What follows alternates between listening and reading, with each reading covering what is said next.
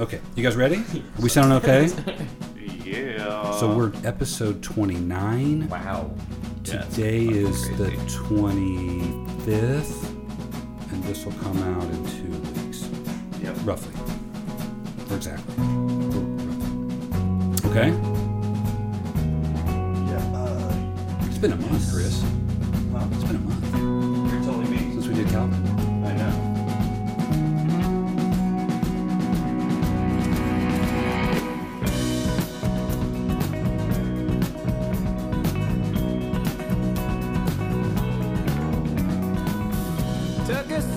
All right, big city, yeah. Kansas City, how you feeling? Welcome to Center Cuts. Today is episode 29. We are here with Sean Crowley, founder of Manor Records. How you doing, Sean? Good. How you doing? Fantastic. Thanks for getting up on a Monday morning. It's October 25th, and we are in the home of our producer, Chris Mowry. What's cooking, Chris? Hello.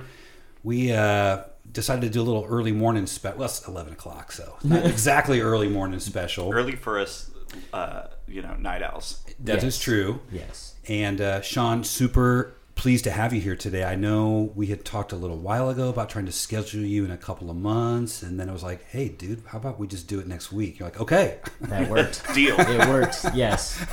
I'm just going with the flow anyway right now, so yes. No, we appreciate it. Sean's got a lot to talk about with Manor Records. They've got a lot of exciting new developments. We like to start our episodes talking a little bit about a calendar, and obviously this will be dated. And Yes. anything on your radar next couple weeks, month? Something that might be dated at this point, but is worth saying is we're doing a Strawberry Hill bar crawl this weekend down at the Mockingbird Lounge in KCK to kind of help benefit our upcoming record store. All tickets of that event are going to go towards fundraising, but it's like 9 bars that you can go and get like a koozie and all that if you get your ticket. A fun, different way for us to fundraise instead of just doing shows, and that is Saturday, October 30th. Other than that, it's kind of slowing down event-wise, it feels like, in general. We keep up every week with our Mockingbird, Songbird sessions Wednesday nights at 8 p.m., so there's always going to be something to promote on that end.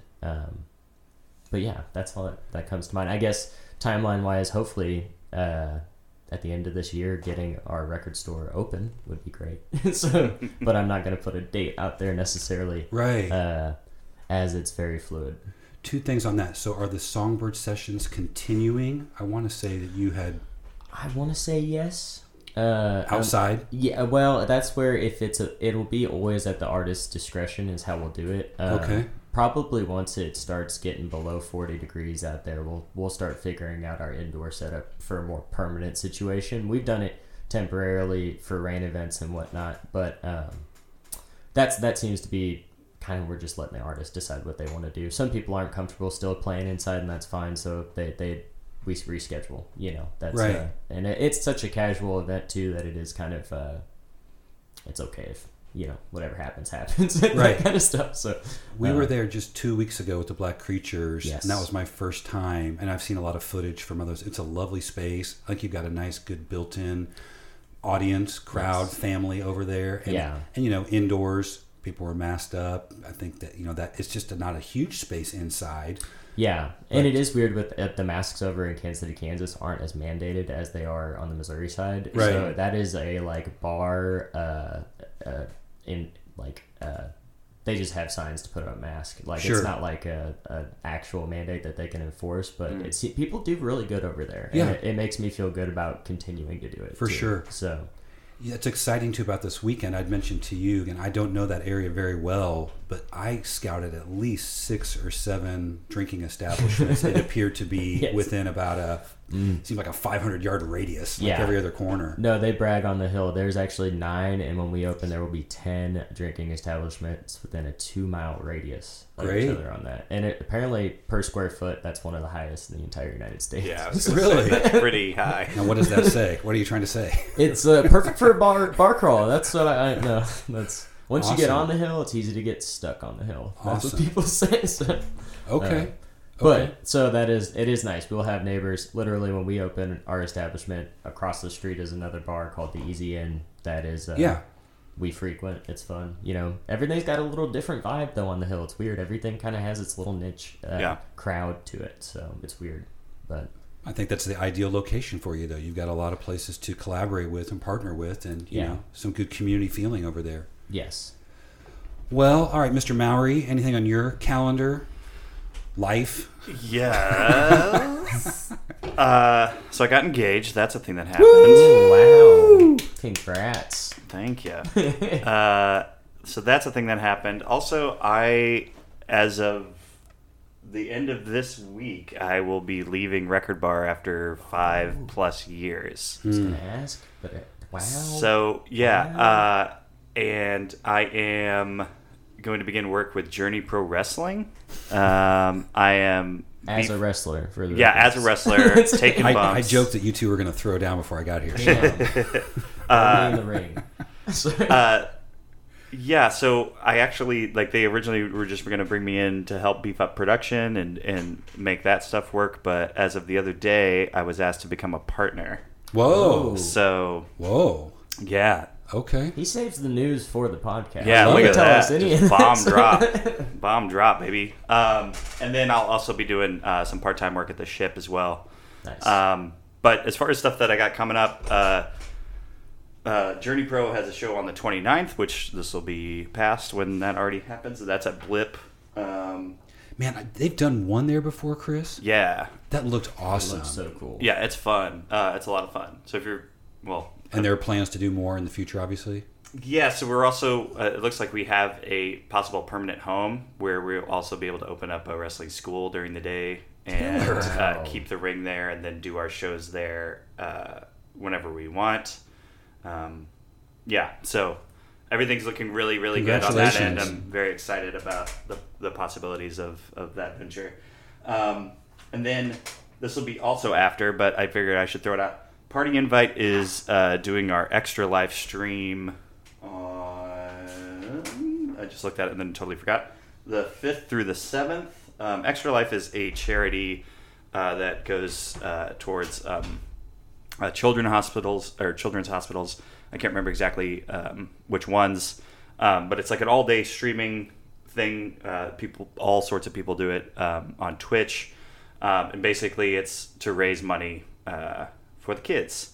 So we're doing that Friday, Saturday, and Sunday. We have stuff going on all weekend. Saturday's the big day. And we have, other people in the Party Invite community are streaming and also sending the donations to our little group fund. I have purchased a whole bunch of weird, gross sodas from Casey Soda Company right behind you there, Patrick, that I'm going to tear and then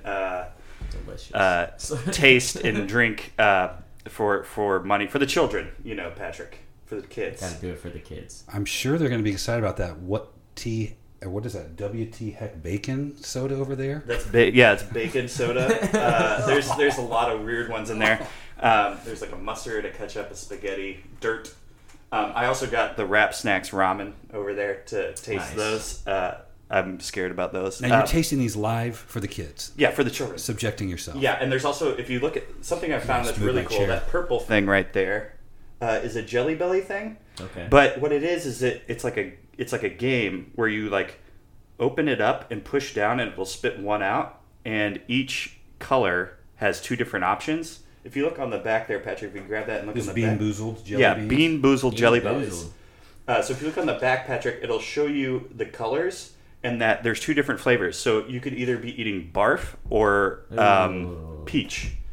You won't know, and that's part of the game. So we'll probably just be hey, donate $1, and the whole team will do a Jelly Belly mystery Jelly Belly thing. They're really asking for it. Yeah, I mean, we are subjecting ourselves to tummy aches for the kids. So gross. It's really fun though. They also have them where they come with a spinner. So you spin and it'll tell you which one you have to eat and that kind of stuff. It's just fun game stuff. But we'll be doing a lot more stuff with Party Invite coming soon. How do people just join? Do they have to register for that, Chris? No. So what people can do is there's a donation link basically that we put in the Twitch chat. People can just click on it and donate there. And even some people will just donate to the Twitch, and then we thusly put it there. What we did last year is we did this Among Us stream with Crane Brewing, which is where we got those sweet Party Invite Crane Brewing cans. Nice. And they basically just relabeled them to be Among Us themed. And we raised almost $1,000 last year. That's awesome. We're aiming higher this year because we're doing a full weekend. But yeah, it should be a lot of fun. We have a lot of good guests, local people that are big in the gaming scene. Ray Apollo, Reb Valentine, who works for IGN, Cam Konek of Some Good Games or Some Good Shows. Sorry, Cam. But yeah, so we got some good people coming in and playing games with us, and hopefully our goal is to hit $5,000. So hopefully we can do that this year. That's the goal. And we came really close to 1,000 last year, which I did not think was going to happen. So yeah, excited about that stuff. A lot more Journey Pro stuff coming. There's just a lot going on. That's exciting, Chris. Way to set your sights high. And again, congratulations. I know that was not an easy decision for you, but I do think part of the reason was you wanted to spend more time really getting behind Party Invite, which you started, great timing, like a lot of record labels during the pandemic. Right, yeah, and that's something you start something when you have a lot of free time and you're like, oh, I have all the time to do this, and then the real world comes back and you're like, oh, I don't have any time to do this, and it's like I felt bad because it was something I started and I roped everybody into, and we just weren't. I wasn't being as engaged as I should be, and all those kind of things, and like I've been at Record Bar for it would be 6 years in May if I stayed that long. So over 5.5 years, and it was a tough decision because all those people are my family. So I just, wanted to take another leap, and if I didn't take the leap now, I don't think I would have been able to. Yeah, later, you know they love you, they support you, and I see some similarities, Sean, too, with Manor. Just as well as where you're deciding to go right now. Like sometimes you just got to make that decision. Yeah. While you can. Yes. And do your best even if it's tough. Exactly. You got to try it out. Yeah, exactly. If you have, if it's anything I've learned from when I did before when my grandpa passed, and I had this one episode. I don't think I've even released this. I think I've only given it to my family, but I did this Look Who's Talking Mao episode with my grandpa on Father's Day, a couple of Father's Days ago, and it was supposed to be this whole series of things, this creative thing to do with my grandpa, and like him just tell stories about his life, and then Confessions of an Old Geezer, and we only were able to do the one because I just kept putting it off and putting it off and putting it off. So don't do that. If you have a creative venture that may be time sensitive, do it. Don't wait. Yeah, you've discussed that. I completely agree. Damn. I'll just talk about a couple of things. Again, as Sean mentioned, kind of indoor. Now that we're moving indoors, events are changing. We had our first performance at Minibar a couple of weeks ago with the Black Creatures, and Nan on the One Night Stands, and it was lovely. We felt very safe. I've not been there yet. Vaccinated. Basically everybody wore masks that was there. Yeah. We just had a great event at Charlotte Street Foundation on Saturday. I want to give some shout outs to that organization. That looked awesome. They're doing so many good things to provide spaces for artists to create and supporting artists. Just really want to thank them all for allowing us to participate in that. And again, vaccinations required. Not everybody's wearing a mask, but at least they did when they came in and, once they started eating and drinking. But shout out to them. Hope that was a successful evening for them. We are also doing some listening sessions. We'll have our second one tomorrow night with Katie Gian and The Drive out at Deva Audio, where basically we take a record and listen to some of the songs from that on a high-end stereo equipment and allow the artist to talk a little bit about their creative process, what's the meaning behind the song, lyrics, and then let the audience ask questions. Sean, we should definitely talk about having some Manor artists that are interested in presenting their work. We had a really great turnout for the first one. We're excited for Katie and Stephanie Wednesday, and then Calvin's going to do one on November 10th. And our goal is to do one a month and just see how that goes. We're limited to 25 people. Got a big show, Halloween show at the Ship with the Black Creatures and Shepa this weekend. interested to wade into those waters, and then the Black Creatures will be back there a couple weeks later. But the thing I did want to mention just real quickly, Chris and I were able to go see a show at the Truman last Thursday with our lovely partners, and that was like my first. I cannot remember the last national act I saw. Not to say Kansas City artists aren't national acts in a big space. And again, shout out to the Truman staff. I felt very professional and responsible coming into the venue. It's a big space too. There you can spread out, but the artists we've been talking about over a couple of podcasts, because Chris had mentioned the covers, this artist Bahamas. And we had seen him with a full band back at the Granada in 2013. And he came out by himself, and we figured maybe he's going to do a couple songs acoustically, and like the band was just kind of waiting in the wings. This guy completely owned that place solo. I mean, amazing guitarist, beautiful vocals. I'd never really picked up on how awesome the lyrics were, because there's just so much stuff going on in his regular music, but to hear him solo, and it was... Chris, that was freaking awesome. Yeah, I was just blown away. Yeah, he's good. Bahamas is one of my favorite artists, and like you said, like I love his lyrics, and I think that he's so groovy sometimes that people don't notice him. Yeah. But when you get to hear him, just him and a guitar, do it, it was impressive. He didn't play a lot of my favorite songs, but those were all ballads, so skip those. He was so silly. He was just so witty. Hilarious. I mean, just teasing the audience all night. I mean, he had 500 plus people, maybe more. I didn't count, but totally silent, like hanging on every word for a while, which is impressive. So, again, kudos to the Truman. Again, I think once it's a little weird being back indoors, but once that music started and you're just taken away again. It was and I bet that makes touring way easier right now. Just having one person to kind of. I bet that's totally discussed that. Yeah. I bet that's probably why. Plus, if he can still sell tickets like that, then why not? Yeah. Plus, he's Canadian. Just like dealing with visas, or if somebody in the larger group has an issue, now I got to shut it down. Yeah. That's tough. Probably makes setup and breakdown a little easier. Yeah, he had an amp and two guitars. I thought it was a prop. Yeah. I thought it was a television up there, like an old-fashioned... I couldn't even tell what it was.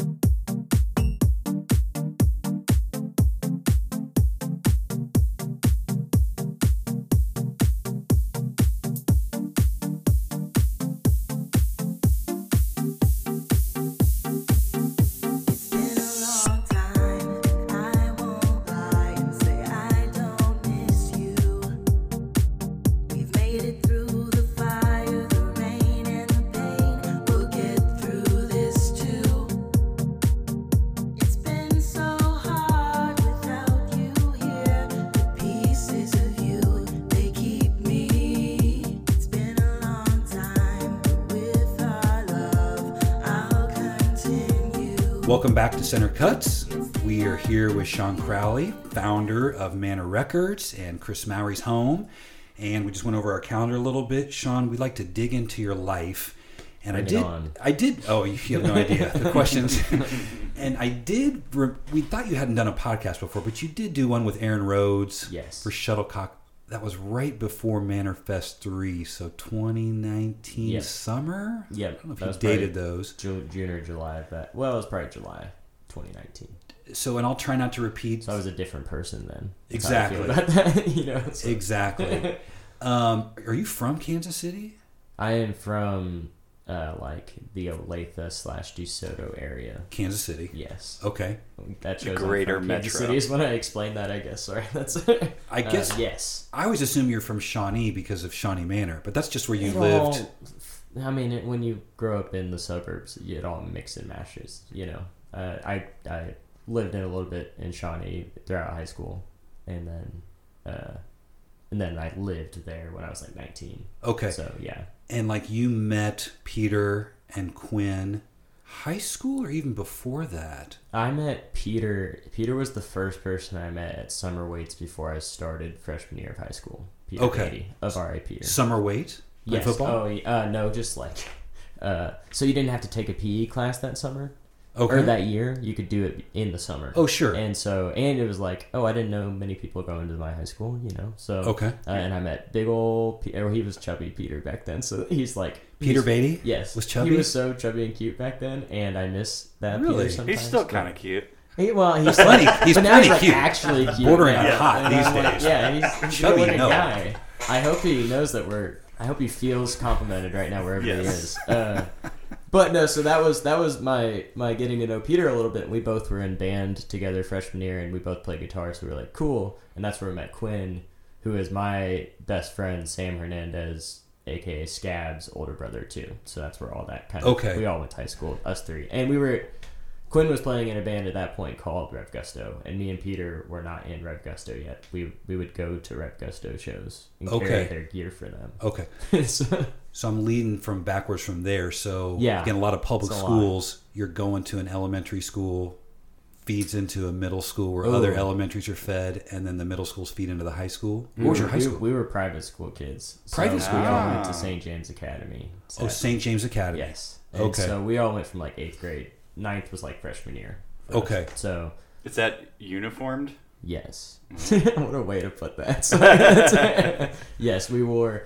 Actually, I used to wear these skinny jeans that were the same color of our uniform, and my dad put the logo of our uniform on the skinny jeans. So smart. Look at shit. That. And then I still got uniform violations all the time. Yeah, I bet you did. Which was like $5. Talk about a messed up situation. Fining children for uniform violations. Ugh.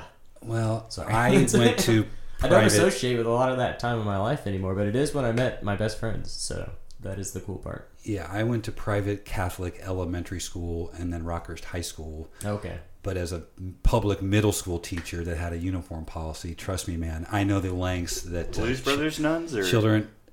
elementary school, yes, Chris. So yeah, the bad wrapping the hands. When and all I that. would play the wrong note on the piano, the ruler came out. I told that story before. Yeah, you did. What do you call that? Yeah. The bridge thing or whatever. Yeah, she'd throw it down on my freaking knuckles. Hands. Nuns are cool, guys. Yeah, just saying. I know the lengths that families and young people will go to get around uniform policies. Yes. Now, and I know, again, I remember talking in the interview with Aaron, you talked about your dad taking you maybe to some knucklehead shows. Where was the music influence at a young age? Because I think you said you started playing guitar in high school. Yeah. When I was like a freshman, I started playing guitar. I started playing a guitar the summer before high school, and my band teacher, who was then Helen Tyler, who is now Helen Harrelson, who is associated with the Fountain City Youth Brass Band. In case she was brand new from England that freshman year and forced me to join band, even though I was not very good at my guitar at all. Okay. And that kind of got me into things, because then she's like, actually there's 19 guitar players, so play trumpet or play a different instrument. And so I ended up doing captain of my drum line, played trumpet in high school, but then my dad he put me into guitar lessons, and then nobody freshman really year plays. Yeah. Okay. Yeah, about the same time. So, but my instructor Brendan Bondurant was really a badass. I got lucky with my teacher, I think. But and then I just basically Saturdays I'd go to lessons, and then my dad, he liked blues. He still does. He loves Knuckleheads and knows Frank a little bit, but we would go down every Saturday to the jam, and I'd go do as many sets as I could. Yeah, just absorb. Yep. And that was before I played in any bands, so it was cool to just know how to play live before you were in a band. Okay.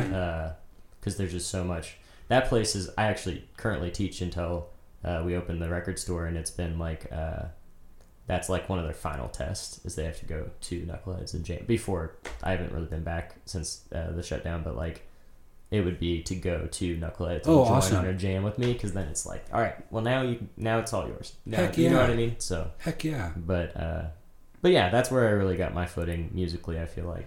Was your father or was your mother musically inclined? Did you have instruments in the house? By the way, do you have siblings? Yeah, I got 3 older sisters. My mom plays a little bit of piano, but not a whole lot. And then my grandpa, who's married in, he paid for my lessons and kind of was play guitar, and he plays some guitar. So that's kind of where I got a little bit of push from. So your dad wanted you to do it, but then Grandpa got involved? My dad's not musical, sorry. Oh, okay. He just loves music. So Blues mostly in particular? music. Yeah. Yeah, he's a you were talking blues about guy. Stevie Ray Vaughan with Aaron a little bit. Yeah. What yeah. what were you listening to in the house? I mean, was there music on? Oh yeah. Well, and it's funny because I currently live with my dad. So every morning there's blues on when I wake up. And it's KKFI. It's usually whatever's on KKFI. But Some the Lindsay Blues Shannon. Kitchen Yeah, heck yeah. is the Junebug. Oh, yeah. is the man. I went and did a jam with Junebug when I was a kid, and he made me wear a wig on stage. It's the first time that ever happened. Why? They all did. I don't know. Oh, okay. Yeah. Join the club. Yeah, it was like, we're doing this. And Why I not? was like, Part of man, it. this sucks. I was like, Dad, why'd you drag me to this bar? So, but I don't know. I think it's weird to think back on it because I don't think back on it a whole lot. But like, yeah, I became pretty comfortable in a venue setting probably because of that in general. Just being at Knuckleheads. Did you do BBs? I've never been to BB. Oh, Oh, come man. on. Isn't That's that where crazy? it's at. Because I was like a Knuckleheads dude, and like you don't go to BBs. It's a different. BB's has been around It's a different much vibe. longer. I know. I don't know why I thought that, but I totally thought that was the vibe where like the jams were like kind of had an ego to them a little bit, where it's like, no, you go to this jam, and it's cool. It was cool to see. There was a circuit of like blues musicians back then. Like the first time I ever played on stage was at Shorthorns in Lenexa, Kansas, and it was the best guitar player in Kansas City. I don't know if anybody knows who he is. His name is Dave Hayes. No.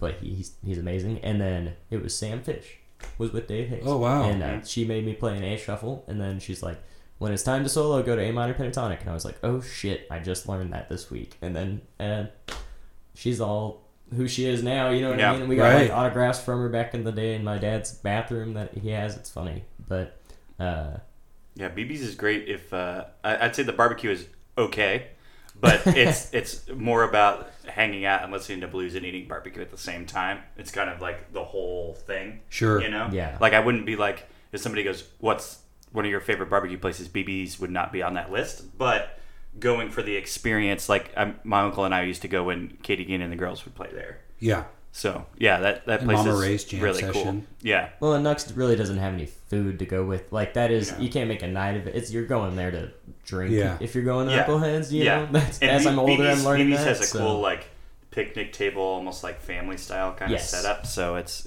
a cool little spot. Yeah. No, I need to go check it out. That is true. It's funny that you bring all this up because I've been trying to go back to those. I haven't been playing a whole lot because, we'll probably get to it. You're a but, busy man. well, and my band is not very active right now due to just like us getting older. And I'm like, well, I could just go to blues jams, you know, if I just need to play something. Sure. You know, Older. Sure. How old are you? So I'm 27. Okay. Or get out to Jerry's Bake Shop. I mean, there actually are a lot of opportunities. Yes. The Mutual Musicians Foundation. Yeah, I heard that's fun, but I heard some of them, you know, are harder than others. I gotta get back on my chops first a little Yeah. bit. So that's it. Yeah. Definitely, the foundation is like pretty. You gotta be Pretty good jazz sometimes. heavy, Yeah. Well, just go get a little lay of the land if you're feeling comfortable, you know, being inside. Oh, that'd be and fun, to though. see It'd be what it's good. like, where you can fit in. Yep. Now, what were what kind of music were you into? Like, were you listening to records, cassettes? What was your? I keep forgetting. Like, I'm so old. Like, Yeah. a lot of people just started listening to digital stuff. I don't. Yep. When I was a kid, I think it was CDs. Mostly. Like I had a Weezer CD.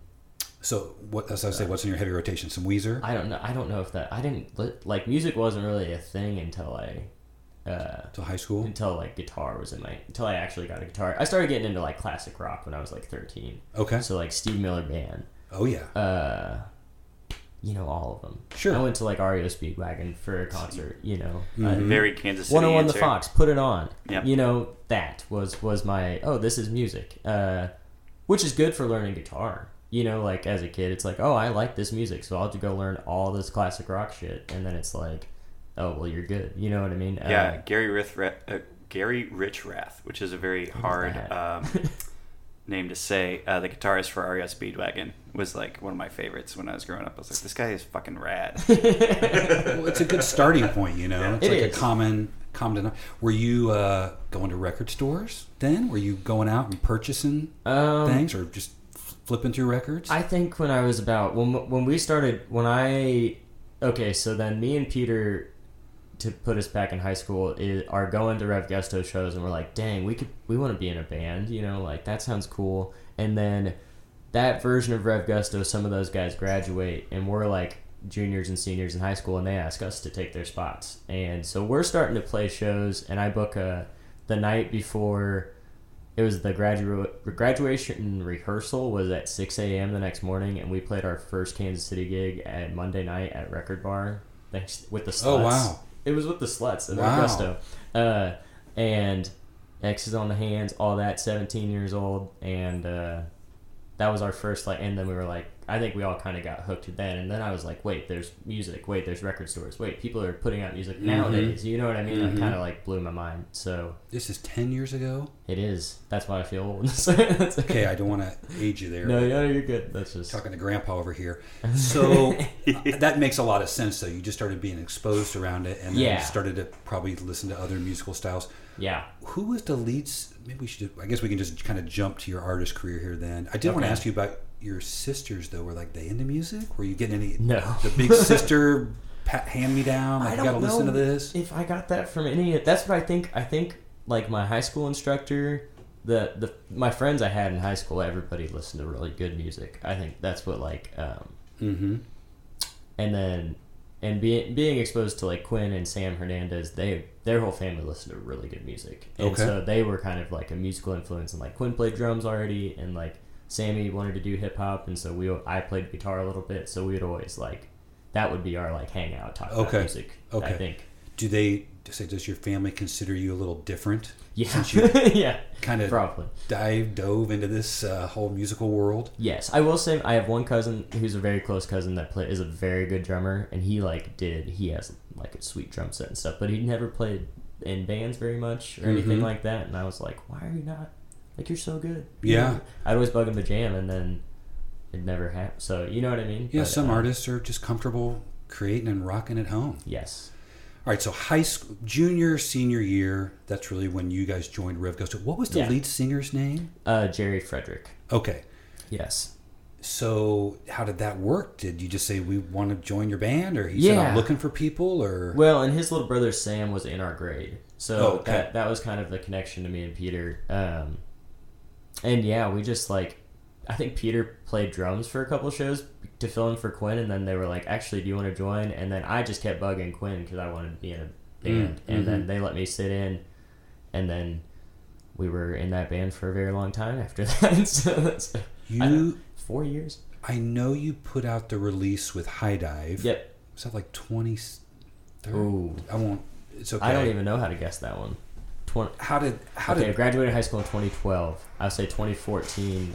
I think we put that out. Okay, so Yeah. you've I known can look it up. you've known Jeff for a long time. Yeah. Because we're trying to get him here to come Come on, join us maybe Jeff. start of next year to be on the episode. But how did that work? Do you go approach a record label? Did he come talk to you all? Just checking you out at shows? Is it the single with the one with the Rubik's Cube on it? No, but when did that come out? 2012. Yes. So we self-released an EP as we were like, oh, this is what we need to do to get shows. It was kind of the vibe. The High Dive one is Burnout Friends. Yes. That's 2015. Okay.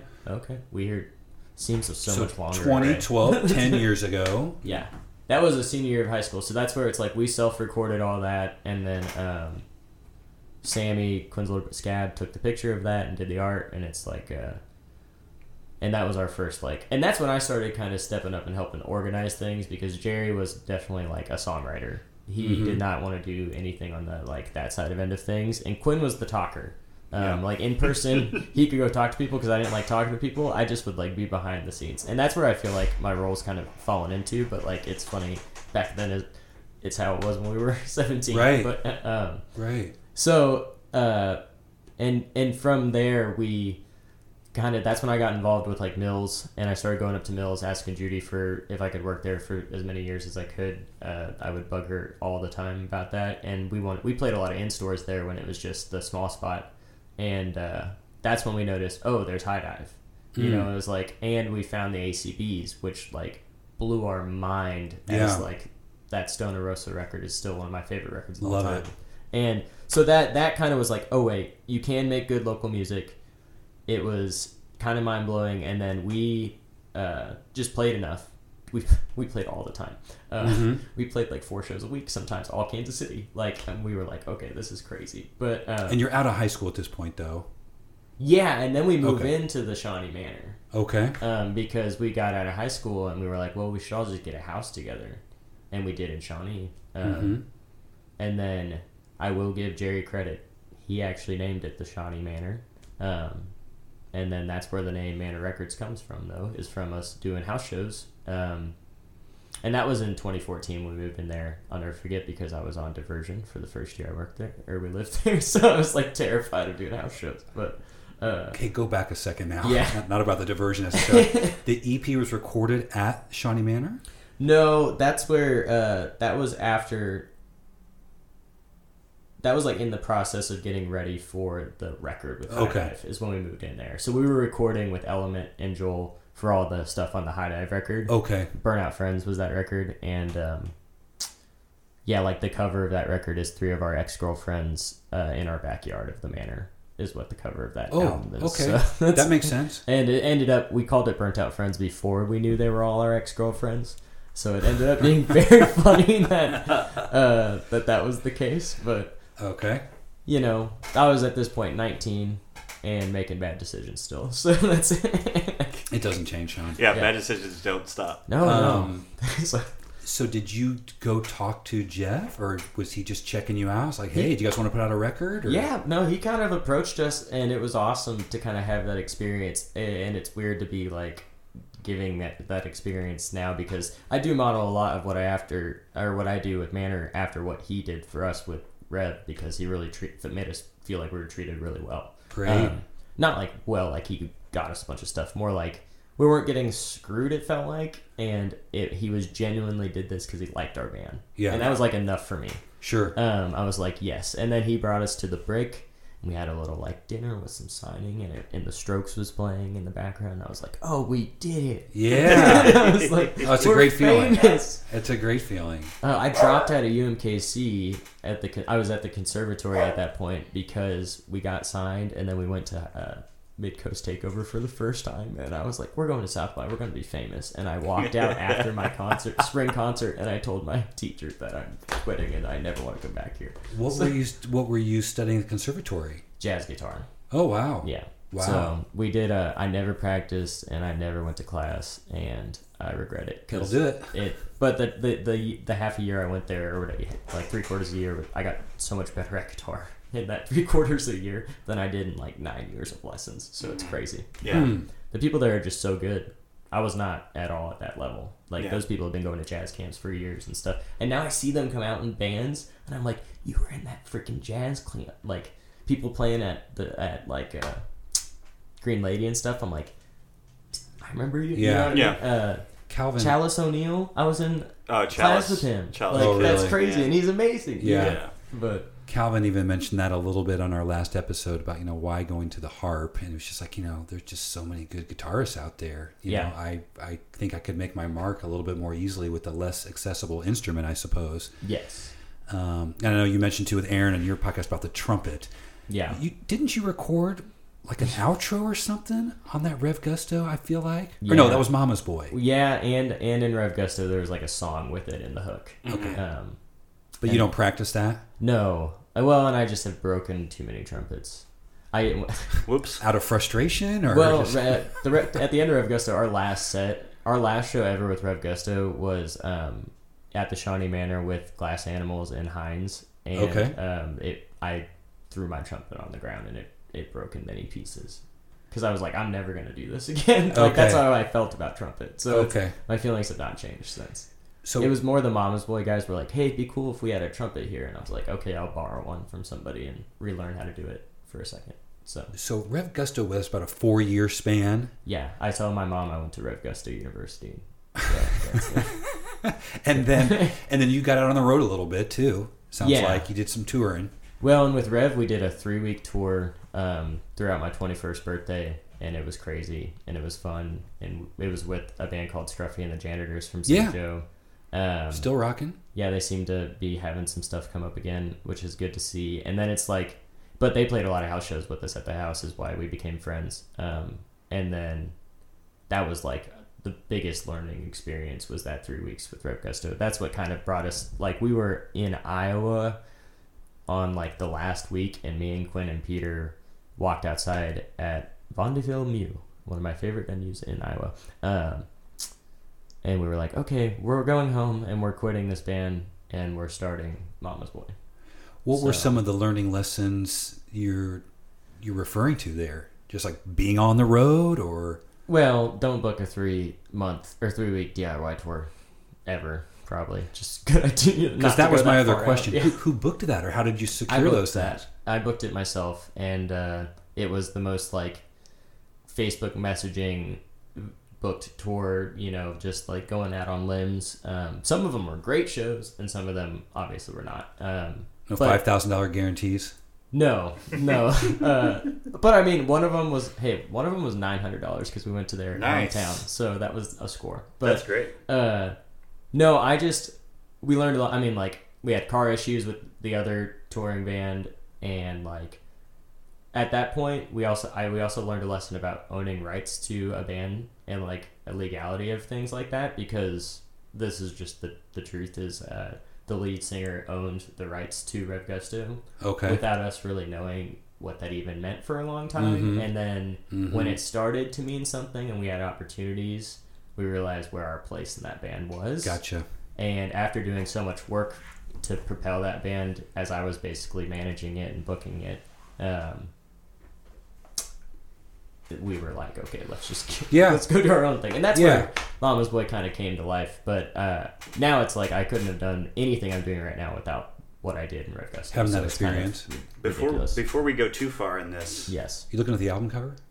No. I'm looking at the Shawnee Manor poster, which is basically you just wrote on the wall.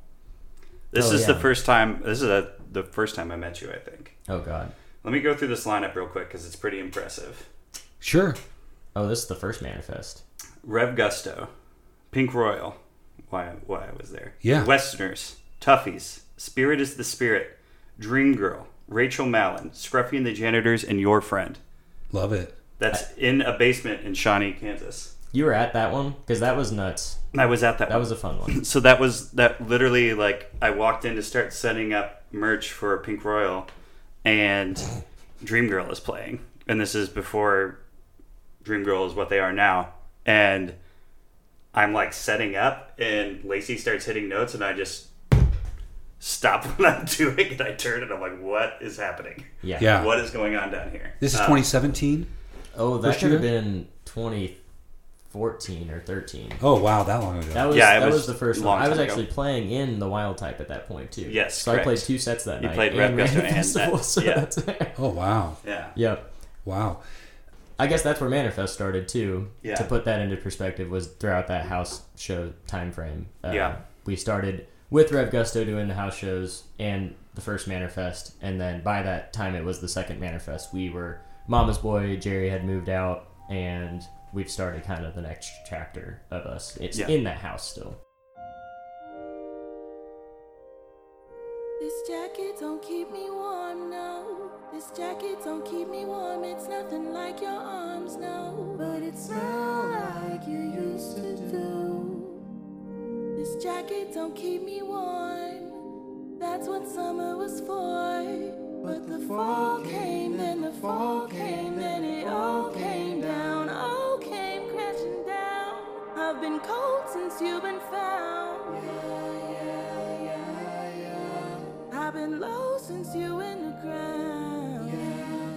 I've been trying to hold on to the pieces you left me, but I'm still hung up on why you wouldn't let me in.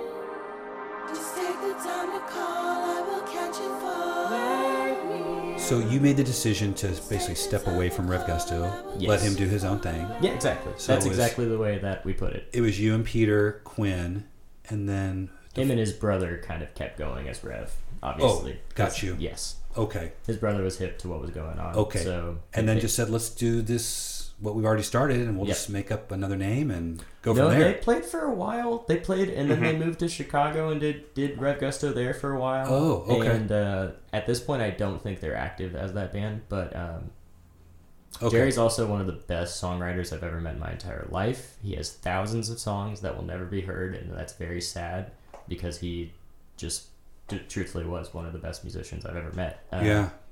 And that's what's crazy about that experience.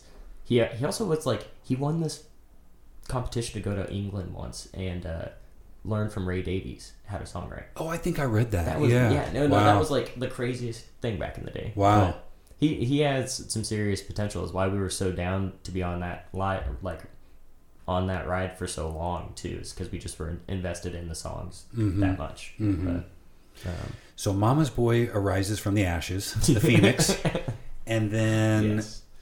as far as that, was there like a conscious decision to build off of what you started as Rev Gusto, or let's go in a totally new direction? Well, and at that point in Rev Gusto, Jerry wasn't even playing an instrument. He was just singing. Just Jerry? Yes. Well, and this is where it gets very confusing because Jared, Yes. now Jerry, and Jerry, Rev Gusto, Jerry. There's going to be some Got you. confusion that comes in Yeah. here. Okay.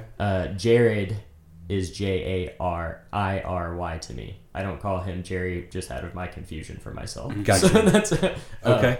But so at that point, yeah, we kind of realized, we were like, okay, we are going to sound just like Rev Gusto because we were Rev Gusto. We kind of came to peace with that. We were like, we're going to sound like an indie rock band Yeah. because this is what we like to play. Okay. So, and we love bands like Twin Peaks and like, you know, really just Twin Peaks. But and then we were playing as a 3-piece for a while, just us. We were just like, we want to play, we want to keep doing shit because we were still at the house and we were like, we can't really throw shows if we're not, because we always would play them. So that, Right. Now this is like 2015? Yep, late 2015, because into 2016 we were still doing a 3-piece. No, 2016 we released our first song as Mama's Boy. April 9th, 2016. Cool Heat. Okay. Because that fall is when we met Jared and became a 4-piece of Mama's Boy. Okay. Quinn's brother Anthony helped record a few songs at the beginning on bass, his oldest brother, but he was not playing with us full time. So we would go replay as a 3-piece. There's a really bad video on YouTube from Manhattan of me and Peter playing. We would switch off bass and guitar, whoever was singing. And Was that through the radio station? Was Yes. that through Wildcat? Yes. I've seen that. It's bad because the bass string breaks and then it's all out of tune. I've We seen just that, suffered. actually. We suffered. Okay. And so that was interesting. But I had seen you all play out Mama's Boy.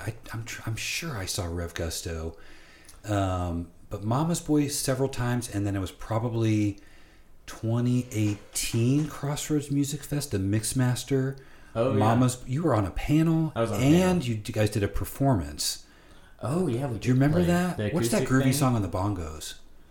That's part of my Want Me favorite. Back. Yeah. That's a Jared song. Yeah, that's That's That's what's crowd cool. pleaser. That's where we also like set ground rules before we started Mama's Boy. It's and legally, like, that's what's kind of, I have to like uninvest from my band right now because of the nonprofit status. Where we're an LLC as Mama's Boy. Okay. So because we wanted to legally, we bought a van, but like that's why I had to be an LLC. But like we own 25% of Mama's Boy each. Right. If you wrote the song, you get to sing the song. And it's like, that's kind of the vibe of it, because we were so kind of put off with how Rev Gusto ended that we like made it a very big situation. And I think that's what, if that whole situation didn't happen with me and Rev Gusto, I wouldn't be so like pro artist rights with the record label now and all that, because it would be, I wouldn't have as much like personal stake in it, I think. But Sure. I can see how it gets weird, you know what I Sure. mean? So, but yeah, so yeah, that one's Jared's song. It's very good. And we've always, and that's the approach we've always had as the label too with our artists, like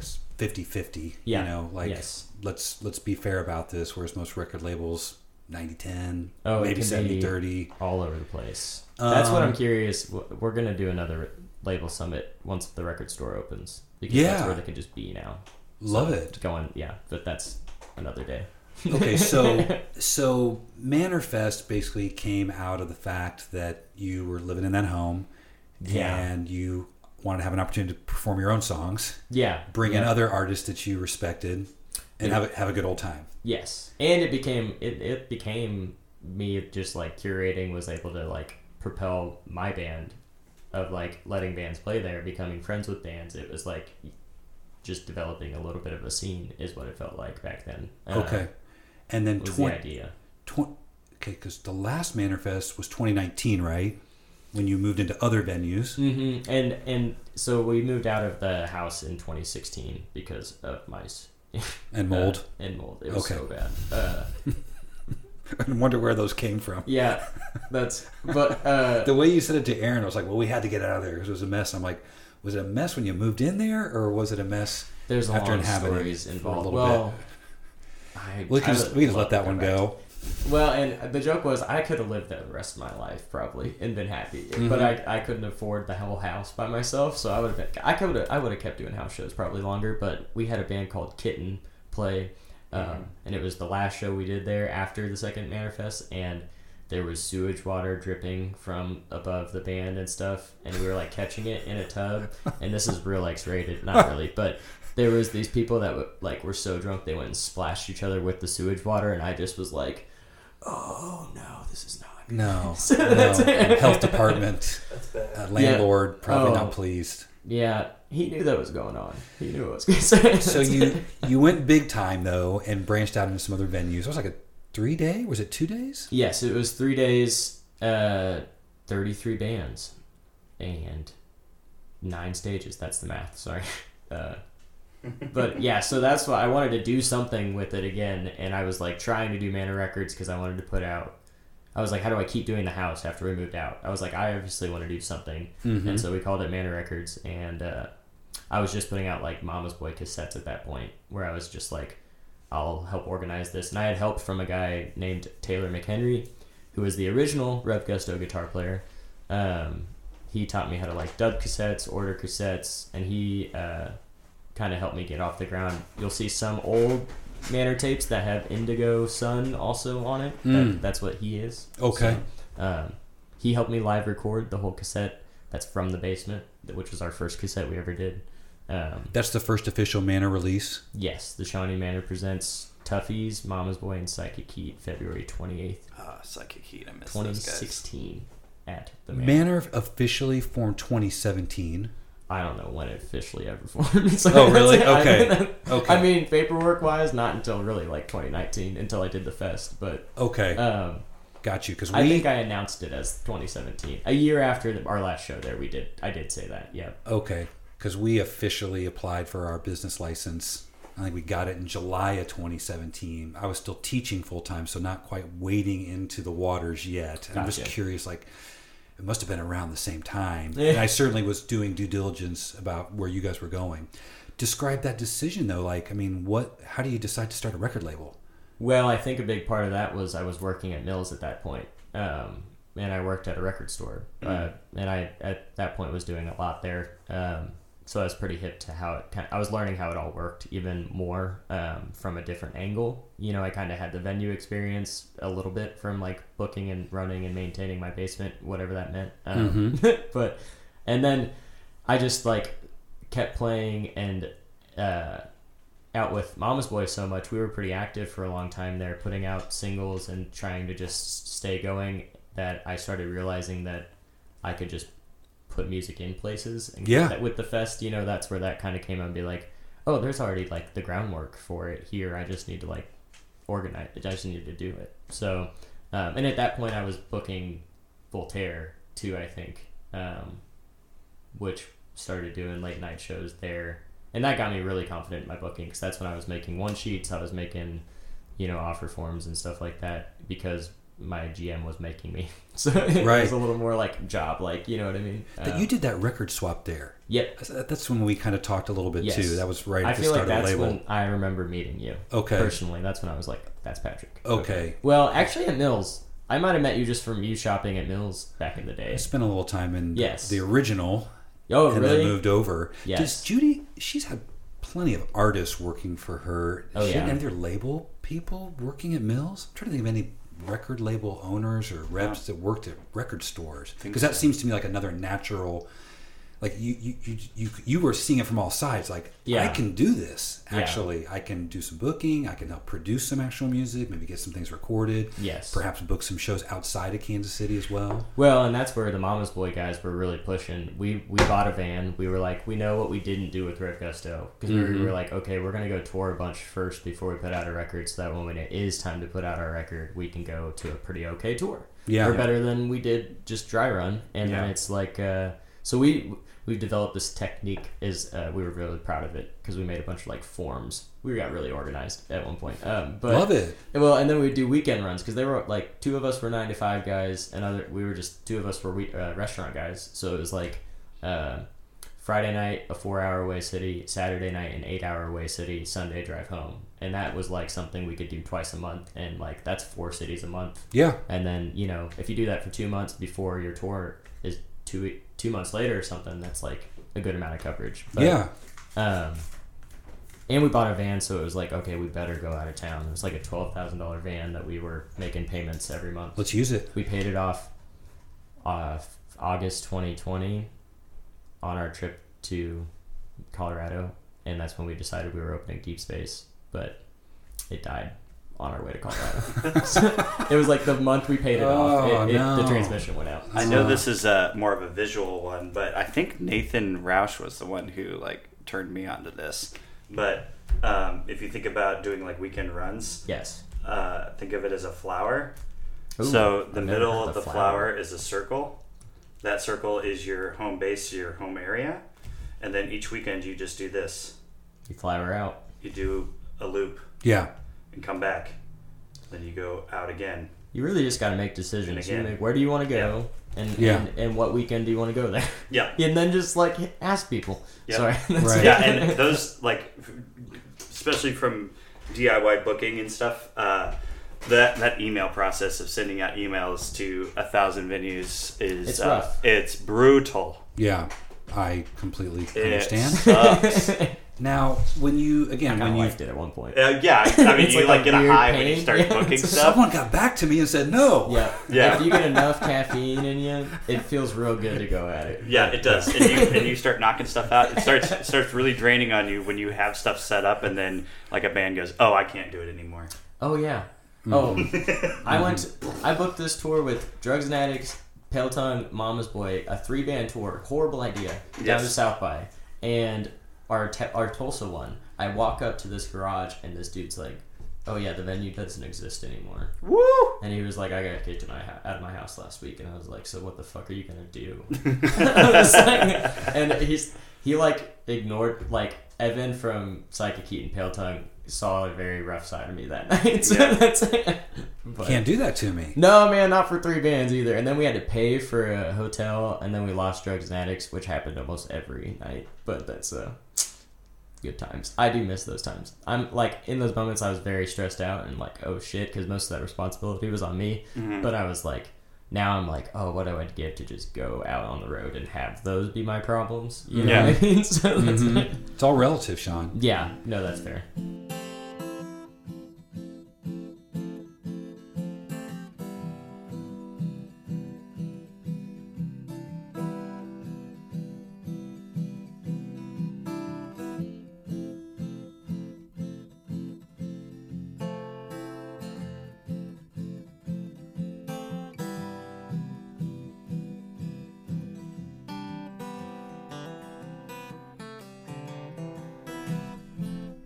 I was alright, I was alright, I was just fine.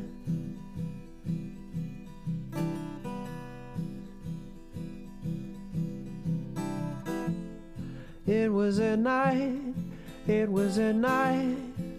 in the half light.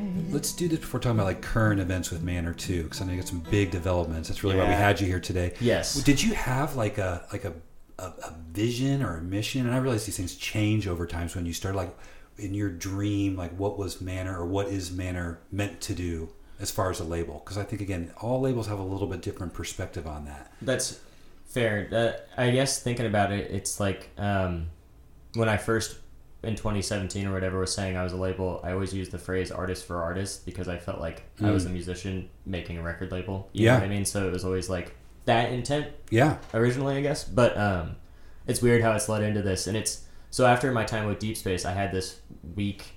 I've been living at home throughout the pandemic just to like keep Manor a thing and like just trying to hustle through it. And then we got that spot in Crossroads, which is a cooperative space that me and the Mama's Boy guys and Sammy, a Scab, run.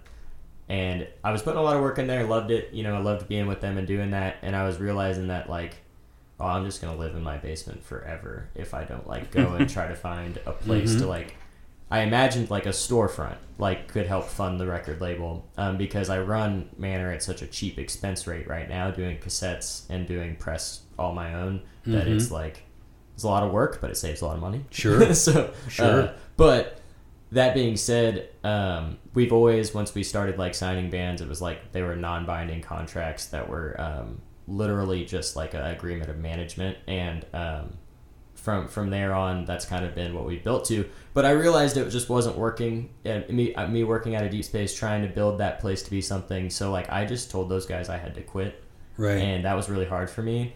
But literally that week is when Dan from the Mockingbird, Dan Castillo, he is owner of the Mockingbird Lounge where we do our Songbird stuff. He was like, "Hey, I've got this idea of opening these like a non-profit bar. Do you want to make it a record store / bar?" Because I was kind of leaning towards opening my own record store. Because I was like, well, I know how to do it from Mills, and you know, I've taught actually out of Brothers for the last 2 years, so I'm around record stores still. Just never thought about it as a non-profit. Oh, that's right. You were doing guitar lessons at Brothers. Yes. Yeah. That's when I saw you during the pandemic. That's been keeping me afloat. So. Okay. And they're great. I love the Brothers guys. But that's like, I was always working at a loss anyway, especially with releases. We didn't even ask on our contract. It's $250 for a run of 50 cassettes. We ask for $150 for the next, to help invest in the next run, and that's it. Because I've been the artist that I've given those cassettes to in that moment, and like I almost felt like it was more like, it's so stressful to owe somebody money ever. And I hate money, just for the record. I'm one of the most like anti-money people you've ever met. I'm actually working on getting myself out of a poverty mindset because of that, but it's like it's a thing. But I think it's okay to not like money. But anyway, so he suggested working as a nonprofit. Fascinating. And I was like, I've never even experienced that. He's not really done anything with a nonprofit before. His bar is just a normal, business. Yeah. But he lives right across from this gorgeous building on Strawberry Hill, 2 blocks from the Mockingbird, and it's been for rent for like a year. And he's been like, I got the spot. I know exactly where we're going to do it. And so we reached out. There's a guy named Matt Tomasic who owns a lot of properties up in KCK, and that's who we got the building from. They approved our idea. And now we're in the process of we jumped into it without having any funding, any knowledge of what a nonprofit really is, anything like that. But because we wanted that building so bad, we just needed to go for it. Yeah. And so now we're in there, we're fundraising, and we're building, and trying to figure out how this next form of Manor Records kind of happens. Because for me, it's at least a sign of longevity. I'll be able to I don't make any money doing guitar lessons. I make under $1,000 a month, and it is going to triple my income, which will still be under a $35,000 a year salary for me working 60 hours a week running this business. Yeah. So, but that's going to change my life for what that's worth to people. Right. So, No, it's exciting. I hate talking about that because I've been approached by multiple people in the scene already about how much I'll be making. Yeah. And where the money will be going. And I'd like to maybe talk a second about that. Please. But that's like, I will tell anybody what I make and bring it on. You know what I mean? Also, that's like, yeah. Let me just say this too before you go into that, Sean. I mean, I think as long as I've known you, I just see you working. And I think hustle maybe gets overused these days, but I consider that a compliment. Trying to help artists for artists, and it's not necessarily about the profit. Yeah. On the other hand, that's something we've always said as a business, as a record label. Like, we want to make money, and we don't want to make money just to break even. Yes. We want to make money so that we can do this forever, so we can support artists forever, to show the rest of the world how much talent there is in Kansas City. And so you've got to make some of those decisions. Yeah, like, and I can't get do it. this for free because I like it. It's not a hobby. Yes. It's not fun. Well, trying to and book shows. I was fighting between, it was either like start owning our artists' music so that we can like work on getting digital distribution deals so we can make money off of being a label. You know, Yeah. it was either like make that choice, and then I was like really worried about that and kind of like, I was like, that's not who we have been in a way, you know, because Yeah. it's been so loose, and I'm like, I like that, and then I never thought about this being a possibility. You know what I mean? Of like, oh, we're not really a record label. We're just like, I mean, all record labels really are, in my opinion, is like a bank.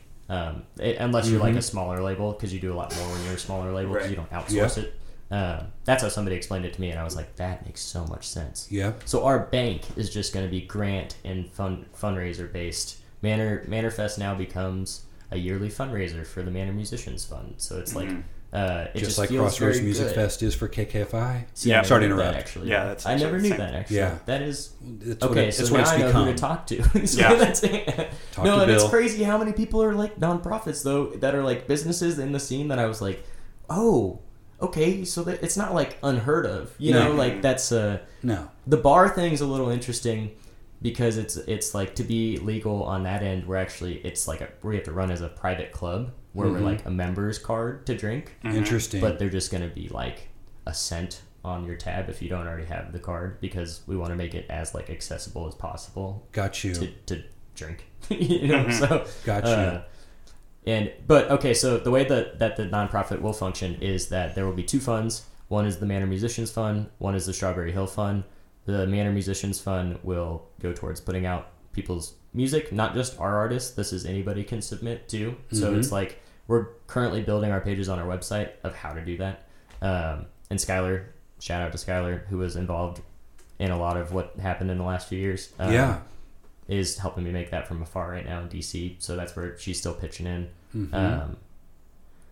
But it's going to be like an open source if it's like, at first, obviously, cassettes are going to be super accessible for us to do for any local band if they just want to have a physical release Right. on top of it. And we're just going to be, and basically, if you're on Manor Records now, the only difference is that I actually am going to take the time to help manage, book, and do your press and hopefully get you on a bigger label because you know what I mean? I want to be a platform to get you out of here if that's what you want. And then I have other artists that are like, I just want to be a local musician and put out one record a year. And I'm like, well, that's also pretty cool. Right. So, you know what I Right. mean? But, and this allows me to not have the stress of like, oh, but I got to kind of make money out of this. Because that's what it is when you have a record label. You're investing in these people and this art. It's like you're investing in it too. And it's like kind Yes. of it's risky business in a way. And this feels like it's a little less risky because I just have the bar to rely on of sales if it hits the fan. Understood. You know what I mean? Yes, That's where I do. was like, dang, Yes, I do, Sean. crazy. It's crazy. No, I do 100%. because I was either going to have to kind of call Manor quits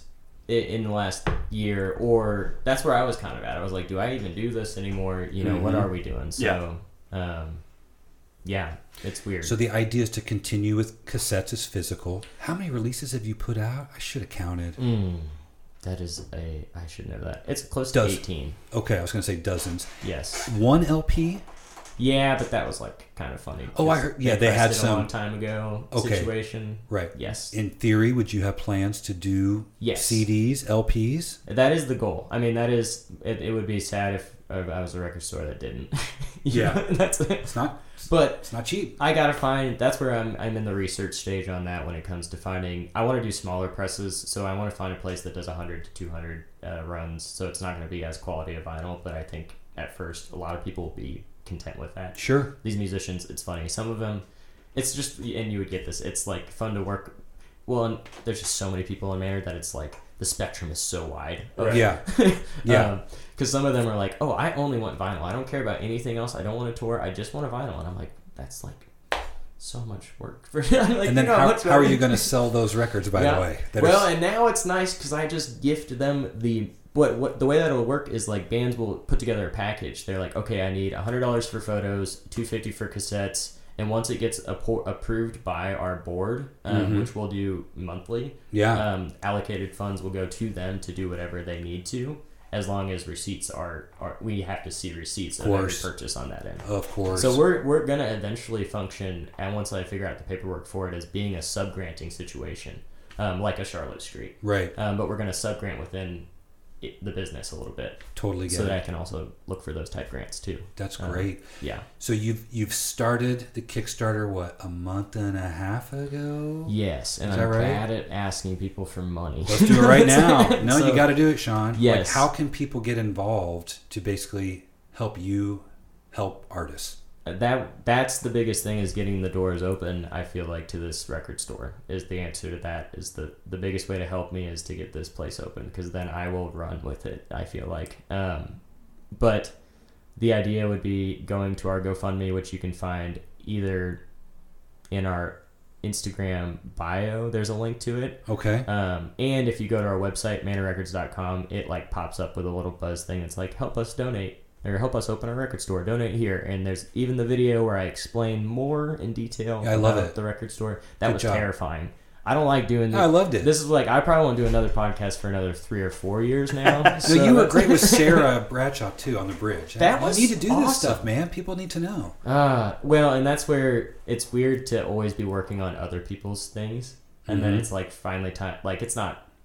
It's fun when it's Mama's Boy, but like I haven't. It's like my brainchild a little bit, so Yeah. it's like a little bit of anxiety with that whole side of things. It's but like, that's it. I'm sure you know James Carter Sarge with You Found Music. So he's not living in Kansas City right now. He's in Nashville. But he was someone also doing a lot of things kind of behind the scenes to help artists, whether it was finding them gigs, whether it was helping them promote themselves, et cetera, et cetera. And he's just so, you remind me of each other. He's just a Really? humble guy and wasn't necessarily taking money for himself. It's like, Yeah. dude, you're doing all these things. Yeah.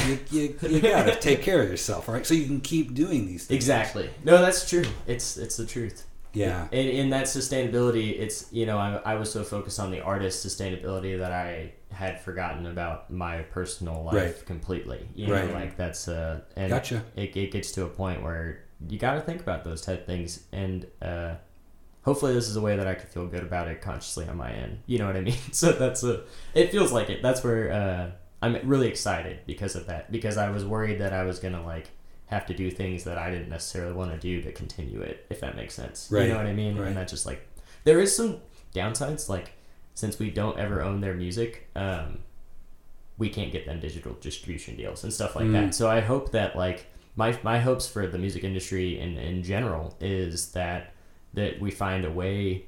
It'd be cool if more nonprofit record labels could pop up and be a thing. I don't know if it happens without the storefront or not, but it's like there's enough arts grants in the world maybe to give it out. I don't know. But Yeah. if touring continues to maybe be a March through October thing with, and this is more with even bigger musicians than locals, to be honest, if it becomes seasonal touring, Spotify is going to have to give more, and record labels are going to have to find out a way to take less. So, there's going to have to, because their income is minimized. But what if it could be that, and there is some healthy way to do all that, and it's like, oh, and they get like the winters off to like record or be with their family. Yeah. Because nobody wants to be on the road all year. Right. Nobody does, unless they're crazy. So, Right. I mean, there are people that want to be on the road all year. Sorry, I take that. There is, yeah. That's it.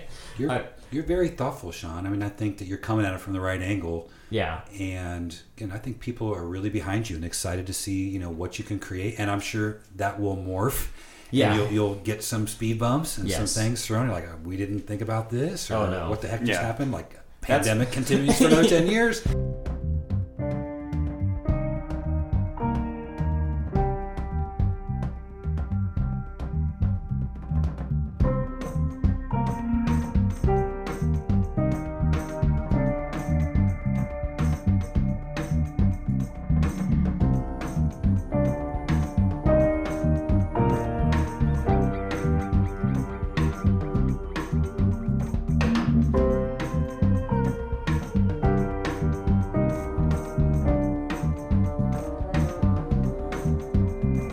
His hands were equally skilled. You don't know what you don't miss, but the power is revealed in the presence of his perfect lips. I know it might sound funny, maybe slightly absurd, but his hands are equally skilled.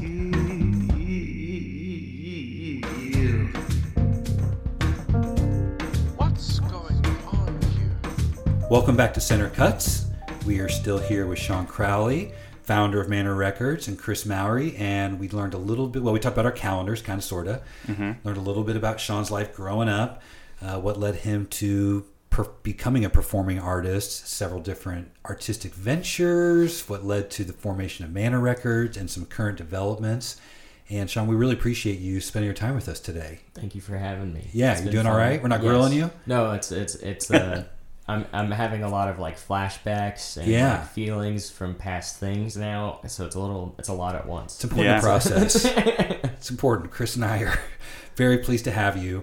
We like to move to a positive tip here, and just what's something you like about Kansas City or something you appreciate about it? This is a really lame thing to say, but this is what I always tell people from out of town too. Is the best part about Kansas City is that it only takes 10 to 15 minutes to get around wherever you need to go. That's true. Hell yeah. Just after going to some of the bigger cities, I think it's what attracts a lot of those like LA crowd, and they're all exporting to other places right now and whatnot. It's just it's got a small town vibe still because of that. You can really go from Casey Cave, Strawberry Hill to Seventh Heaven in 10 to 15 minutes. Yep. And that's like not always. I don't know if it's forever going to be the case, but it just has felt that way my whole way growing up. Yeah. Well, people are complaining, myself included, about all the construction along ridiculous. Main Street. Oh gosh. But ideally, it could lead to more connectivity. Right? I suppose. Isn't that for the streetcar? It is. Yeah, So okay. again, we got to pay the price. Yeah, we're good. And I met with Rhonda Line from Midwest Music Foundation last week. Actually, we didn't mention that. Apocalypse Meow is the 9th. Is that right? Yes. Chris? Or 6th. Sorry.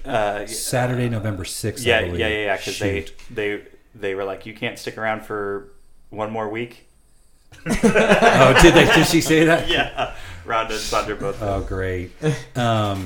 Yeah, we had donated some records for that. But anyway, she was talking about Austin and just about, going back there again. I was just saying, are you going to do the takeover next year? And she was just saying, like, the development down there, it's just insane. Like, where the Shangri-La is, she's like, these high-rise apartments now. All this stuff's been built out. There's no parking. And I'm like, God dang, as much as we'd like to see the music industry grow here in Kansas City, I don't ever want to be like that. Yeah. Where again, artists are getting pushed out and it's not easy to get around. I had not been down there since I think the second year of South by until 2018, and I was just blown away about how big the city was. Forget about South by itself. Like, this is nuts. Well, and that's where it's like I went down there back like every year for like 2013 to like all those Riff Gusto years and Mama's Boy years, and now when I went back with Mama's Boy like this last time, that it was a thing. I think it was like it's weird to see that change and actually like, oh, this wasn't here last time. Like we literally were on the same street and we were like, we don't recognize this place. Where's the tacos? Like there was this street tacos place right down the street and it's just gone. Just like, well, now and it's crazy. Torchy's Tacos is now in Overland Park, so you don't actually have to go to Austin anymore. Good point. Thank you. Well, and to your point, I think that sometimes people, when they think about Kansas City, Kansas, specifically Strawberry Hill, they feel like it's like north of the river, like some faraway place, when actually it's just really 5 minutes from downtown. It's really about 10 or 15 minutes from anywhere. Yeah. You just kind of got to deal with the I-70 situation, which I'm not always excited about. It's nice that it does feel like not many people know where it is still, though. Mm-hmm. It's kind of still in that zone where it's like, okay, but Dan's owned the Mockingbird now for 5 years there, and he says it's ridiculous what's even going on over there. So I think that's across the board that it's growing in Kansas City, all over the place. But are you a biker? Are you a bicyclist? I'm a runner. Oh, really? Yes, I run 2 miles every day. Every day? Yes. I'm down to 3 every third day. That's my crazy. limit. 3 miles is far. Sorry. Only twice a week, right? Not every day. I have to do it or I will. I'm a year and 4 months without a cigarette. So, congrats. Yes. Way to go. Yep. So where do you run? Just around home or just wherever you happen to be? Wherever I happen to be. I've gotten a route. There's a cool little path of, this is a cool thing for anybody, a Kansas City fact that I didn't know. There is a sweet, ramp bridge that goes over the river from KCK to the West Bottoms. and it like connects you to where Blip is. Oh, up yeah. there.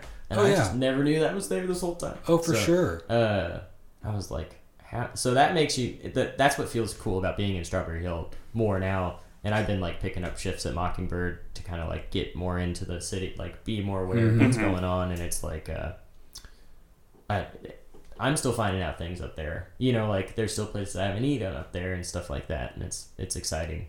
There's a place called Poyo, P-O-I-O. Yeah, Poyo's Yeah. amazing. So good. They Love had Carlos. some food at Charlotte Street the other night. It was delicious. It's so Big good. fan. It's amazing. I love that place. Love Carlos. It's drive-through. All right. Drive so through. Drive through, baby. easy to get around the big city.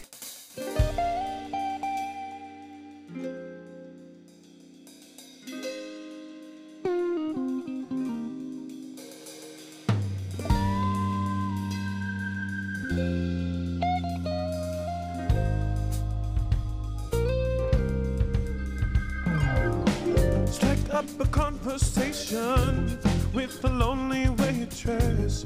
2 sugars on my toast, yeah, it's that kind of morning. Not much to do or say, individuals go their own way. People change like seasons change, yeah, it's that kind of story. We were more than smoke and mirrors. Oh, I touched you myself with these 2 hands. I can feel my heart beat loudly. Oh, I miss you myself with my wee heart. Now you see me, now you don't. That's now the tough question. Gonna try What's something you feel like Kansas City could do better or needs music industry? I do tend to use that word industry, not community. I think the community's pretty rock solid here. It does. That's what I was gonna say. It feels pretty good overall right now, like community wise. That I feel pretty good about that. There's a lot of good music right now. I think that it's something to take before I take a jeer at it. I'm gonna add a positive that like I think it was Mark Manning or Chris that said this is like the most releases they've seen in a year from Yeah. musicians ever, and it's just like that is so exciting. So from an industry standpoint. You Yeah. know what I mean? That's like that's what brings music here is like a bunch of people just putting out music from here. Right. But I would say, I mean, you are absolutely right with the PR company. I will say that's part of the game.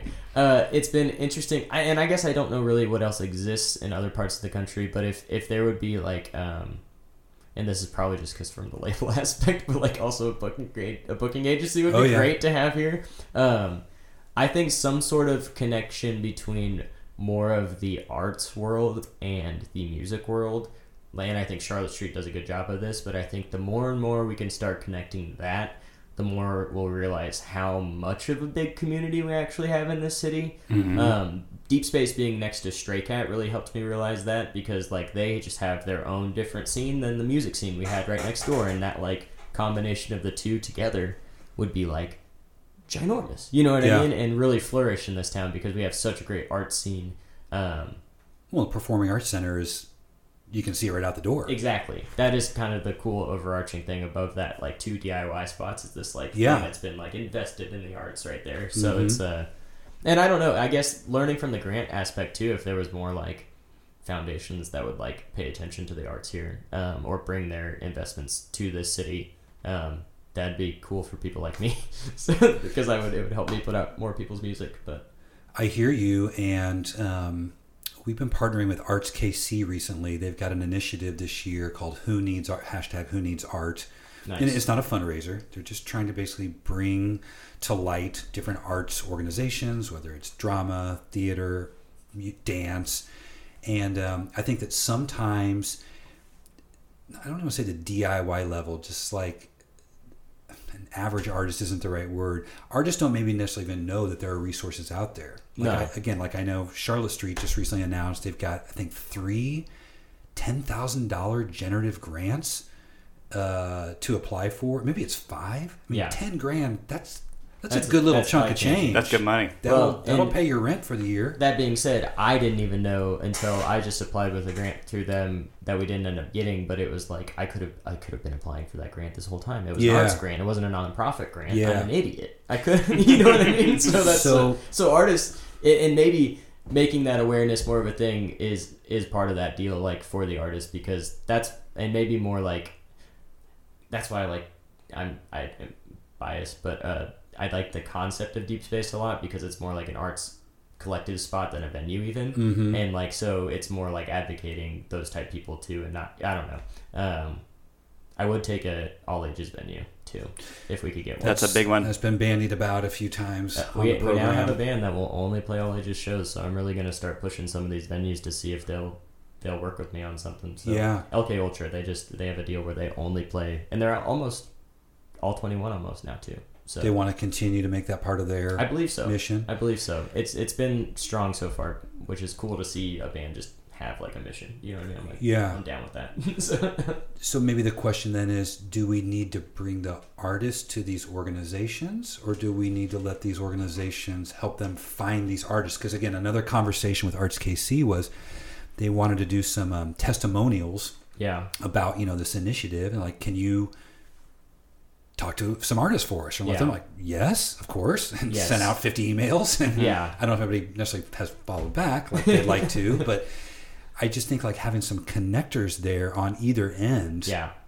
could facilitate that. And again, who does that and how that person gets paid, I don't know. Right. Yeah. Because again, you can want to work. help. Yeah. Exactly. You've got bills to pay. Well, and that's where I feel like it's like for now that I'm aware of stuff with like the bands on Manor, it'll be like I'll show it to them, and if there wasn't that, like we had an artist pay for their entire recording session with an arts grant from Charlotte Street last year, and it was just Awesome. because they were very attentive, and it's Yep. like a lot of bands also sometimes don't want to have that relationship to their music in a way where it's like, and that's where I kind of come in. It's like some people are just like, I just want to make the music, and I'm like, okay, that's fine. Right. So, but I think, and you guys do a good job with this too, of like putting on events that incorporate the two, or like bring in those organizations to a show, that's like, or like they did with inviting, having Black Creatures play, having some local bands at their events even helps just those people that are artists there. The KCAI scene and all those people, there's just such a huge, beautiful scene of artists here. Mm-hmm. I feel like if we could try to get people to stay too, Yeah. make it work, because I feel like, I don't know if I'm over speaking with KCAI, but I feel like a lot of them go get jobs elsewhere. Yeah, I don't know, I don't know how that turns out, and maybe that's why that is. I should shut up because I don't know enough about the arts world now that I'm Yeah, saying that. But we don't have a deep relationship. I mean, I know some were former graduates and things like that. I Yeah. don't know exactly what their mission is other than to develop artists in their disciplines. Exactly. I don't know if part of it is to keep them here in Kansas City or find ways to build on whatever their discipline is. Yeah. Yeah. Kemper, and we're partnering with them with the Black Creatures or help. Oh, maybe I can't even say that. I mean, we just kind of stumbled into a few things, but I will say it's also been Redacted. me looking like what are the Exactly. opportunities out there and having the time to do that. Yes. Whereas artists don't have time, or label owners don't have time. Many of them have other jobs. No, and that's how I feel. I feel really bad for my artists right now because I am having to focus on getting literally a store open right now. And I it's think like, they understand that. I don't think they're, I don't think they like clearly are on board with what you're doing, and they're not going to be too mad at you that you're putting a lot of focus on making that happen. fair. Thank you. What do you think? Maybe I'll just lead you this way. What do you think artists specifically can do better to help build the industry? Because I think a lot of times we talk about this like, well, venues need to do this, or the city needs to do this, or record labels need to do this. I'm like, well, what about the artists? Yeah. You can speak from that from either angle. I think, well, and this might be a little too like philosophical with it, but like I've been doing a lot of like just like treat it as like an offering of your own that you want to take to the marketplace, and don't have that offering on the marketplace unless you are ready to do so 100% and you feel good about it and it feels good. Unless it feels good, don't do it. In a way too. Yeah. I don't know. I've seen a lot of musicians as I'm learning how to like manage campaigns and stuff like that of releases, like some can get burnt out after 6 weeks of having to post on Instagram every day, and it's just like, Yep. I get that so much, and it's just being able to like manage that part a little bit better is something that I want to kind of help. And I think actually Michelle does a good job with like a lot of the mental awareness stuff right now that she's been pushing. It's for super sure. helpful because that's a thing, and maybe it's like going into that knowing that that's going to be a thing though, and having that conversation beforehand with Right. either your band or if you have a label person to talk to, like you just need to kind of get that out in the world and kind of talk it out, I think, and For that'll sure. help you get the whole process feel better about it, and just know that it is going to be work, Yeah. you know, and it's not going to be the easiest thing in the world putting out your album or something. Yeah, but people think it's all fun and games, but it can be incredibly stressful. Yeah. Like I've probably had like 2 like pretty significant like not breakdowns, but I mean just emotionally like gone like twice in like 5 years, you know? So Yeah. like it's definitely a thing that can happen in this business that just isn't talked about enough, really. Yeah. I mean, it happens in every business. Like we're seeing it come to the forefront in like sports and kind of everything. Like people are being more open to talking about it. So I'm really glad that Michelle's doing that work to make it more visible. yeah, Mhm. Well, and I think Sean's suggesting, though, it's not a preemptive strike, but, you know, if Yeah. the artist makes that decision that they do, you know, want a label specifically to get behind them, Yeah. you've got to know that you've got to promote these things, Mm. whether Yeah. it's the social media piece, which is not fun for anybody necessarily. No, When it- it becomes work, yes, which is promote your Right. shows, which is get out and sell those records, which is, you know, do the podcast interview to Talk promote it. to people. Because it's Yeah. not... Don't it's just not- play the show and not talk to anyone. yeah, like, it's talk not. to It's people. not going to be heard. Your creation is not going to be spread without your full involvement, and it's Yeah. it's work. And maybe you decide I don't want to do that. Thanks, Yes. thanks for having the conversation with me. Now that you've laid it out like that, Well, and you know what blows me away is now that I think about it, for instance, we had an artist doesn't have any social media at all. Mm-hmm. She's on her own page right now. She shows up in town. She's like, hey, I'm releasing an EP in 2 days. And I was like, dope, awesome. I'll try to send it to anybody I can in that time frame.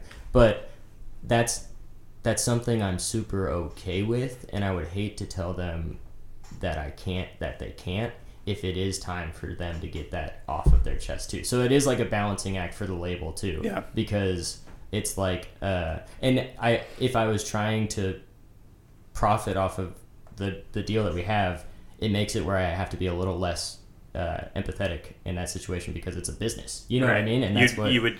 that's where we're coming from. I know, and if it's if like it was different, you'd be like, well, you can't release it in 2 weeks because there's no time to lead up promotion. Like we yes, have and like to push the label it. me wanted to scream at her saying that. You know Yeah, what I mean? yeah, I was like, okay, well, and this is where, you know, I'll have a talk with all, and maybe this is actually not good for me to say all this on air, but like that there, if she wanted to put stuff behind it, we would make a plan. You know what I Yeah. mean? That's the other part of that too, where it's like that's where it's just like some of the artists, they just like to do it that way, and I'm just like, that's not the only time that's happened either. So that's like and it's a little surprising on my end, but it's like gotta go with the flow. That's it. But it's digital, it's helpful too. So that was the only reason I was like, obviously you can't do a cassette that quick, but that's it. So, Yeah. she was like, it's happening if you want to promote it or not. And I was like, great, I will promote it because your music is amazing for the record too. But Yeah, that's it's a tough conversation that I'll never understand because I don't create art. Yes. And I can't imagine what it's like to have this thing inside of you and feel like it's come to its fruition. It's Right. You're done honing it or whatever, and you're ready to release that baby into the world. It's hard. And you don't care about the promotion part. You know, Yeah.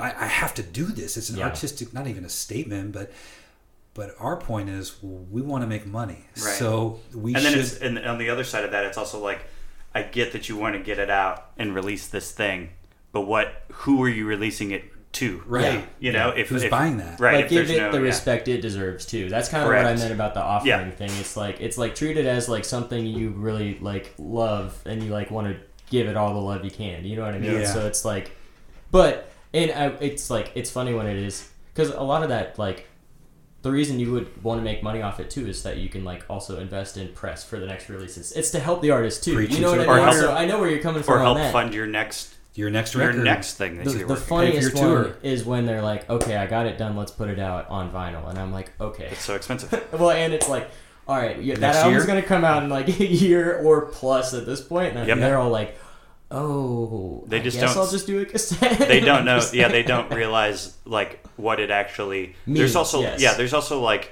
even there's a local band that is doing very well for themselves right now and opening for a lot of major artists.